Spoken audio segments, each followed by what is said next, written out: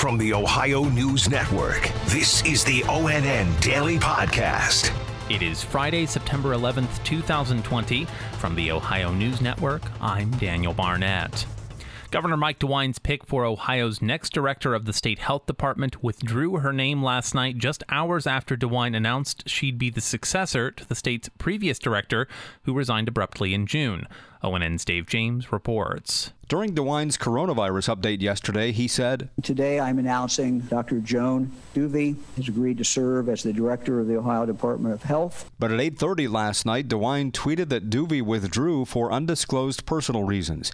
Duvey from North Olmsted in suburban Cleveland is a public health director for South Carolina's Department of Health and Environmental Control. The state will continue its search for a full-time replacement to Dr. Amy Acton, who resigned amidst a torrent of conservative criticism over her coronavirus public health orders. Dave James, ONN News. A bipartisan group of lawmakers made a pitch yesterday to repeal the nuclear plant bailout bill tied to the state's largest ever bribery scandal. Brittany Bailey has more. 4 lawmakers presented 2 identical bills aimed at repealing HB 6. We spoke to them afterward. You need to repeal House Bill 6 completely to restore the confidence of Ohioans. We know that House Bill 6 was adopted because of corruption. The only way it got adopted was because of corruption. We now know, we may not have known at the time, but we now know, according to the allegations in the affidavit, that this was probably a very tainted process. So knowing that, I think we need to start fresh.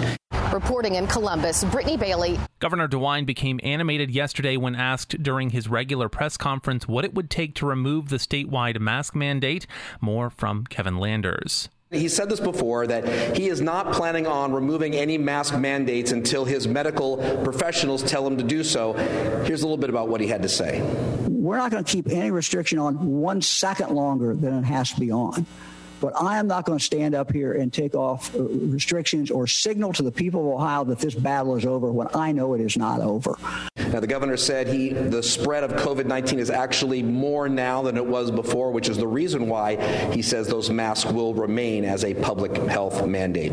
From the State House, Kevin Landers. Authorities in Toledo haven't determined what caused the death of a young boy whose body was found this week in an apartment complex swimming pool several days after he was reported missing. ONN's Dave James reports. The Lucas County Coroner's Office announced yesterday that a preliminary autopsy conducted on 3-year-old Braylon Noble found no anatomic cause of death and no gross evidence of trauma. Drowning has not been ruled out as a cause of death, but officials say further investigation is needed before a final ruling can be made. Noble was found Wednesday at the Hunters Ridge Apartments where he lived. The child, who had autism and was nonverbal, had been reported missing Friday. Dave James, ONN News. Some communities around Ohio are pausing to remember the tragedy of 9/11. Karina Nova reports from suburban Columbus. At First Responders Park in Hilliard, you can pay tribute to the lives lost and the heroes from 9/11.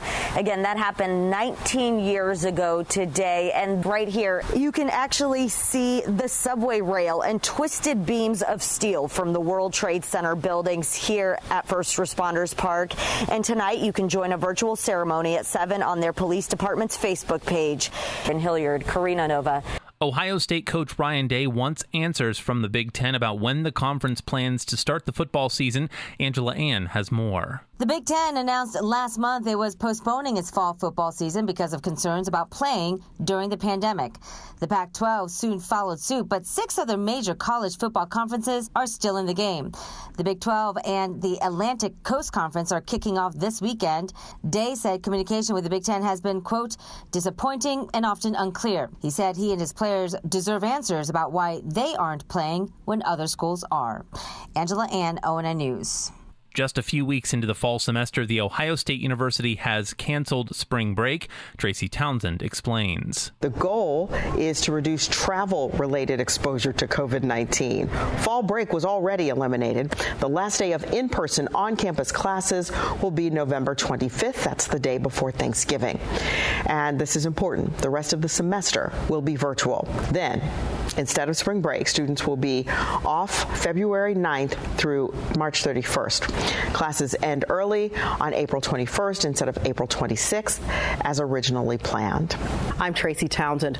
And And the NFL season kicked off last night with a lot more season openers coming on Sunday. Here's Pete Scalia. This Sunday, Ohio football fans get to see the Cleveland Browns and the Cincinnati Bengals play. The Browns will face the Baltimore Ravens. The Bengals take on the Los Angeles Chargers.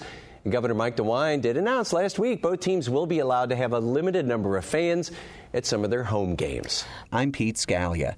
Cincinnati is at home while the Browns play in Baltimore. The Bengals will play at Cleveland against the Browns on Thursday of next week. Special thanks to our affiliate station WBNS-TV in Columbus for their contributions to today's newscast. I'm Daniel Barnett on the Ohio News Network. This has been the ONN Daily Podcast, a production of Radio Ohio Incorporated on the Ohio News Network.